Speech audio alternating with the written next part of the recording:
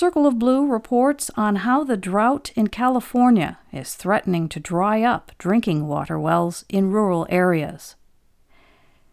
This week, Circle of Blue reports on how the drought in California is threatening to dry up drinking water wells in rural areas.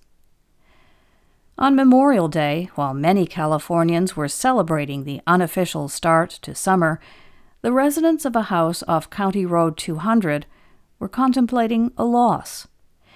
That day, the homeowners in northern Glenn County submitted an anonymous report to a state database. It said that their drinking water well was on the verge of sputtering out. The well was shallow, only 75 feet deep, and the flow had slowed to a trickle. It pulled water from its site outside the town of Orland, an agricultural valley some 100 miles north of Sacramento, an area covered by almond, walnut, and olive orchards. The failing well was not an isolated case, and not a quick fix either, as the incident report went on to recount, saying, "Everyone around us and neighbors are having the same problems, and with our water table being so low, we will have to drill the well deeper. But the wait list in Orland and Glenn County is months out, and we cannot afford that cost." Another incident report from Orland this month estimated the cost of drilling a new well at $20,000. In this blistering year in California, drinking water wells are going dry in increasing numbers. It's rekindling memories of the historic drought of 2012 to 2016, when over 2,600 wells across the state stopped producing water. In 2014, in the town of East Porterville, so many wells went bust that Tulare County set up portable public showers. California is not yet to that level of emergency, but a state database for household water supply issues received 38 dry well reports in the first 12 days of June, the most for any month in nearly 5 years. The trend lines aren't promising, so government agencies and nonprofit groups are preparing for a difficult summer in which thousands of wells could fail.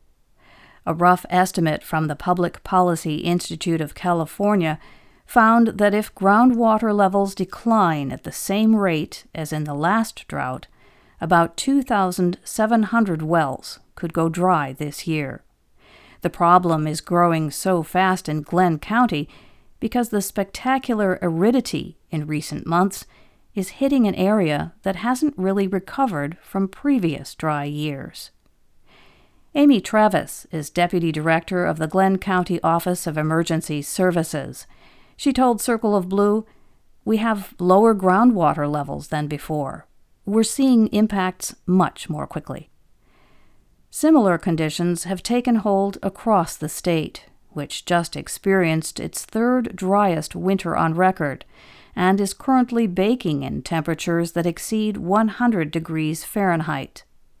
Major reservoirs are less than half their historical average for mid-June, and the state has begun cutting off surface water deliveries to farmers. 85% of California and the entirety of the Sacramento and San Joaquin valleys is in severe or exceptional drought, the two worst U.S. Drought Monitor categories. Though the San Joaquin Valley was the epicenter of the dry well crisis in the last drought, the effects are being felt this time in northern Sacramento Valley counties like Glenn. Experts and officials interviewed for this story felt that government agencies and nonprofit groups are better equipped to respond this time around. They have more data and sharper insights, and the wounds of the previous drought are still fresh. Ken Austin is the Fresno County Office of Emergency Services manager. He said there's more awareness of funding resources and that more data is being collected. He told Circle of Blue, "I think there's better awareness of what we need to be looking for and what we're evaluating. I think we're better off just because we've been through it." The consensus view is that the core of drought response is communication and outreach, and that early action is superior to post-failure reactions. Wells are regulated at the county level, not the state. But counties often don't have the capacity to carry out emergency work. Instead, they function as an intermediary, connecting people in need with nonprofit groups that can assist with state and federal grants. But agencies can't give help if they don't know who needs it. That's according to Sarge Green, a consultant to the Partnership for the San Joaquin Valley, a forum for regional collaboration. That's why tools like the state's reporting system are important. In the last drought, the state funded a program that gave water tanks to households with dry wells. Trucks came every week or two to refill the tanks. An official said that so far no tank program has been established, though Governor Gavin Newsom did propose $27 million in his budget request for drinking water emergencies in the drought. For people like the homeowners off County Road 200, whose well is down to a trickle, stopgap solutions will have to do for now. The town of Orland, for instance, is offering bulk water delivered via tanker truck. People with dry wells get 1,000 gallons for $10, plus a delivery fee set by the trucking companies. Even that might be temporary.